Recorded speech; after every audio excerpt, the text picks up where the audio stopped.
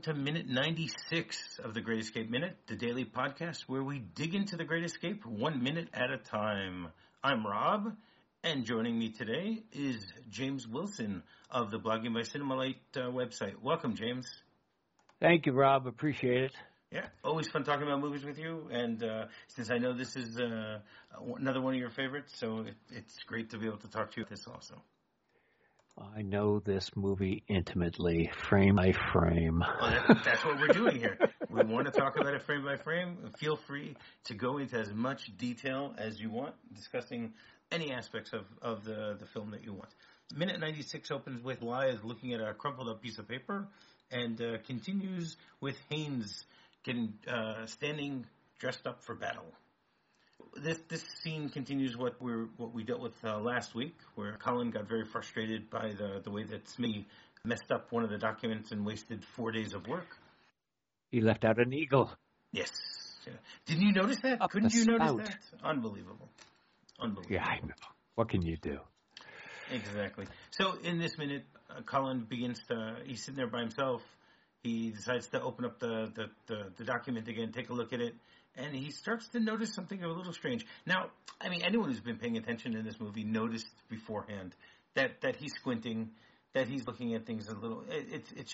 I mean, I don't know enough about what's called myopathy. I think that's what they call it, that he has.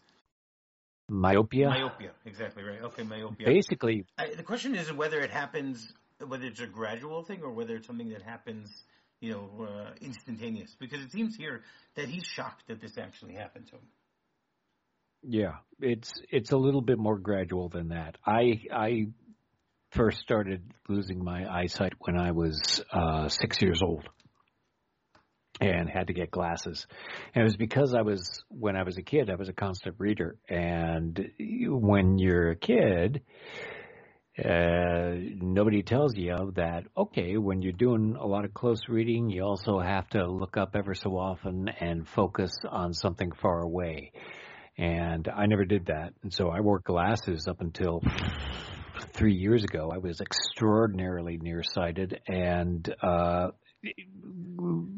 as he will describe later in another episode, I basically had to look at something close to my nose in order to see it clearly. Everything else was just a blur and colors. And legally blind. So you could basically empathize with everything that Colin's going through here. You're familiar with it. Yes, as a matter of fact, if I was looking at the movie with glasses and when that one shot shows up where he's looking at the papers and it kind of fuzzes out there, I was going, oh yeah. Are these working? Oh, well, right. That's the question. You wonder if your eyes are getting blurry, because they definitely do that really well when they show they show the document really blurry. I was trying to figure out who's supposed to be in the picture. Is that supposed to be Mac or someone else? It's because it's so blurry, it's hard to tell. You can't read, it looks like it's Gordon Jackson. Yeah, that's Mac. Yeah. So yeah. As I'm looking at it now. Yeah, and I love the way that they actually they go into so much detail here from the perspective of the tunnelers, the escapers, that what they do, he's dressed up in a suit. In order to take these pictures, they got them dressed up, to make them look more professional, even though, they wasted 4 days worth of work. Yes, they very nice shots, but then they got that camera earlier on from Werner, the Weasel. Correct. So they were able to do that. Yeah. We're starting a section here where it's been everything started going south past the July 4th celebration where Ives was shot and on the wire, and then the guards found Tom, and they had to switch to Harry, right quick, and it just meant more they were so close. Yeah, I mean, this is So basically close to getting completed. This is basically the And second now, half of the movie. I mean, right after the end of the scene with Tom getting found out, and Hilt saying that he's going to go out that night. So there is a cut that seems to be the cut that they would have used for an intermission, and right. and you're 100% right. Basically, the second half is not as upbeat as the first half, and things are getting more realistic, I guess you can say. It's not as Hollywoodized. It's getting more complicated because at this point, everybody's starting to go through a certain amount of depression, and things are going south on them. We'll get to these other sections, but one of these complications and one of these things that starts to take a downturn for them is Blythe going blind. Yes. It's going to make things extraordinarily complicated at the end, but we will get to that in another minute. Especially for Blythe. Yeah, especially for Blythe. Yeah, right. I mean, this week we'll be discussing him also a lot, so that works well too. No, but I like the way that what Sturgis does is when he shows this blurred image, he plays around with the camera a little bit, so it's just a one blurred image. The image changes from being blurred to fuzzy to more blurred, and I mean, as you mentioned, from someone who has suffered from something similar, it makes you wonder. Okay, wait a second. Are my current glasses working? Or am I have I reverted back to seeing things the way that I used to see things? Exactly.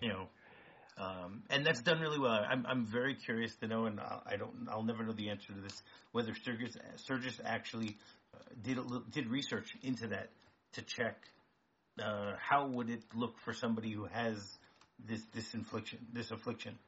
Would let's or maybe it's actually the cinematographer might have done that on purpose. It's a question of who would have made that decision. I don't know. It's definitely an effect shot, and because it could be a superimposed image over another image. They actually move. They dramatize it a little bit more.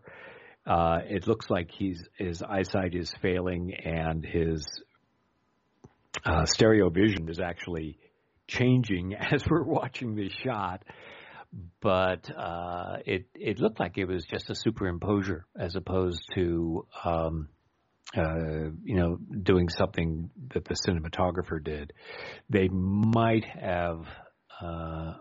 Let me look at that piece again. The entire shot. It looks like they did have to change the focal length a little bit because when it starts out, it starts a little bit more clear and then it splits in two. It kind of the picture kind of fragments a little bit as if they were just nudging it a couple of inches off of the original image. That sort of affliction doesn't occur like that, but it does make it much more dramatic. Yes.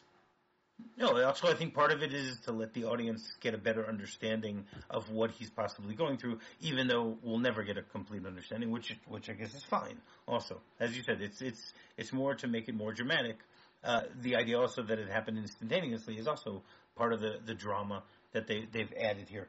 Part of it might be that, I mean, Colin seems to be in shock that it's happening, but I think it's more that he's been in denial up until now that this is that something's going on, and that it's also something that happens if you do a lot of computer work up close. Well, I don't think Colin had that problem.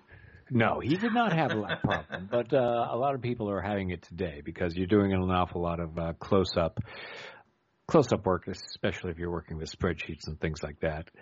You have to do a little bit of eye exercise and look at something far off in order to keep the muscles in the eyes and changing focal length so that you can actually focus on something far away and then go back to the close-up work. Yeah, okay, that's definitely true. So, I mean, basically, he then looks at his watch, which I think for some reason, maybe what's going through his mind is, okay, maybe there's something wrong with the paper. Let me just check my watch to make sure that that's okay. And then he looks at his watch and he starts squinting again, and he realizes that he can't even see what time it is. And then this is obviously also just for the audience. He basically blurts out, "I can't see a bloody thing," because there's no one else around him. He's talking to himself, saying, "Okay, something's going on here. Yeah, I'm not really." Yeah. Good things they didn't wire the barracks for sound. Well, as we know, I mean, I've discussed this numerous times with other guests. The idea of sound and light in these barracks is just amazing. The Germans knew how to light this place really well, and the sound also, you can hear everything. So that works. I mean, even in this shot, if you look in the background, there's Colin sitting there, and there's a light over a little bit to his right, but he's still very well lit. You see lights. You see that the pictures on the wall that are behind him and further back are also lit very well, along with the bookcase. I mean, that's a very powerful light, and it's at night, so they're able to do this very well. Bless the cinematographer. They did fancy the light on the right side of his face, and there's just a fill light on the left side, so it's not like he's extraordinarily well lit. So they let's say it's an enhanced light for dramatic purposes. Yeah, of course. Well, so much we have to be able for to see dramatic them. purposes. If everyone was walking around in the dark, it would be a little more difficult for us to know what's going on in all of these scenes. Right. Okay. Is something else you wanted to say about this particular scene before we move on to the next scene? Donald Pleasance, just always a wonderful actor. Whenever you see him, he's a little bit prickly as you start out in the movie, but as you get a little further along, and certainly when this section of the movie starts, he starts to gain a lot of sympathy, and as he gets more desperate through the rest of them, as we're going to be talking about in a couple of weeks, he gets even more sympathetic for his efforts to deal with this problem. Yes, no question about that. All right, so we'll move on to the next scene, which is the second half of this minute, where we actually get to see the prisoners training for how they're going to try and blend in once out and around. So you have Max sitting there, and he's testing everyone. So he's opening a passport, and he looks at the forged papers for, I think that's Nemo. I think that's the name of the character. Mm-hmm. So again, you see his picture. This one, he's not wearing a suit. I'm trying to figure out what it is that he's wearing, because it looks like just an overcoat or something like that. I mean, the detail is just amazing. I mean, you see that they've fingerprinted them. You see that they have the stamps with the eagles. They have a signature. They tell us his birth date. It depends on whether you're using the European method. I'm assuming that's the European method. So basically, his birthday is the 12th of March, 1920. Yes.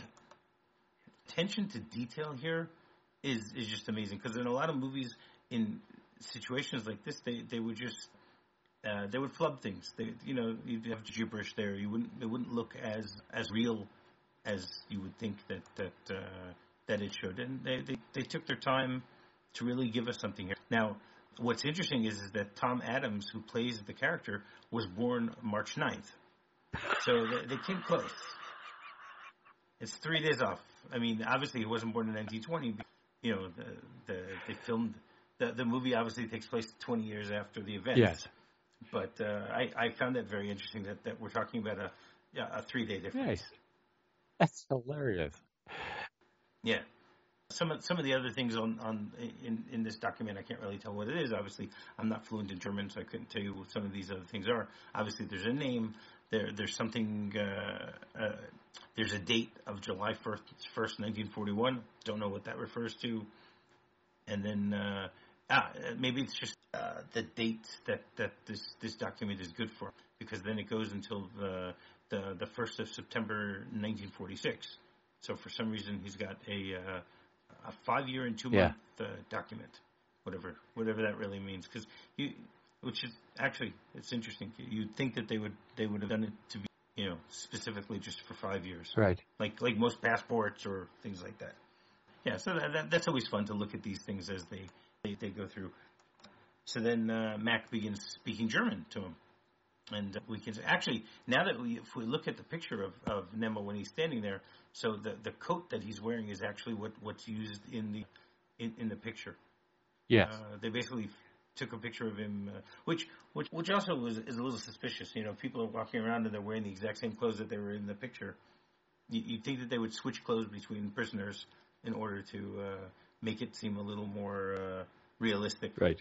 If they get caught, it's like if you're wearing a particular shirt on your passport, you don't go to the passport control and you're wearing that shirt, or the odds of you wearing that shirt are pretty slim. Or just wear a tie or something like that, something. Just you look a little different. Yeah. Just so it's exactly. Just so when you're looking at the real person and you're looking at the picture, it doesn't look exactly the same. Oh, you had the picture taken today. Okay, fine. That's right. Back of the line. And then Nemo leaves and Haynes walks in. He's wearing a German uniform. Yes. It's amazing that they were able to actually copy a uniform like this so perfectly with the supplies that they had. I mean, obviously we saw a few weeks ago all of the fabrics that Griffith has, in his stock. Still, to be able to fashion a German uniform out of it is quite interesting. Now, you see that he has a holster, but his holster is empty. Well, obviously, because he's not going to have a gun. Right. But that would also be suspicious if you have a German soldier walking around without a gun, wouldn't it? Yeah. Yeah. It's like, why don't you have your gun? I forgot it on my base. I lent it to a friend. I gave it to shoulder holster. Yeah. Could be. There's numerous things. And he comes in and he does a Heil Hitler, which is pretty. It's a pretty funny Heil Hitler, because it's not very enthusiastic, as you would expect someone to have. It's more enthusiastic than what von Luger gave us at the beginning, where he just raises up his hand, and says Heil Hitler. Then you can see in the background that Goff is next in line. He's standing there wearing a beret, trying to memorize his information on his. Goff is like the glorified extra in this movie. It seems like whenever they need somebody somebody to say a line, they bring Goff in. The actor who plays this fellow, do you know him? Which one, Goff or Haynes? Haynes. Do I know him? Not personally. No. Haynes is played by Lawrence Montaigne. Montaigne. That's it. Lawrence Montaigne. And he may be familiar to people who are fans of Star Trek, the original series, because he was the consort of Spock's betrothed in one of the big episodes, Zahn. And he was also a Romulan. He was a Romulan soldier in one of the other first season episodes when they first encountered the Romulans. But he's a very distinctive looking actor, and he was doing all sorts of television work throughout the 60s and 70s. He only died a few years ago, and when did he die? 2017. 2017, yeah. On March 17th. So, yeah. Very interesting. Yes, it is. So, that's the way that this minute ends. Do you have anything else you want to say about this particular minute before we come back tomorrow with more information about this stuff? Nope, we're in good shape on this minute. We'll continue the scene and see how Lawrence does. Yeah, exactly. All right, so James, do you want to tell everyone how they can get in touch with you? Yeah. You can always check out my blog on which is called Blogging by Cinema Light. And usually I show up on the large association of movie blogs every so often. We'll have a bunch of stuff coming up here in the not too distant future. All right, great. And while you're doing that, you can go rate, review, and subscribe on any podcatcher that you might be using to listen to this podcast. You can send us an email at thegreatminute@gmail.com. Our Facebook group is The Cooler. Our website is thegreatescapeminute.com, and you can reach us by Twitter at GreatEscapeMXM. So, Jim, you'll come back tomorrow? We will come back tomorrow. All right, excellent. So, until tomorrow, tally-ho. Tally-ho.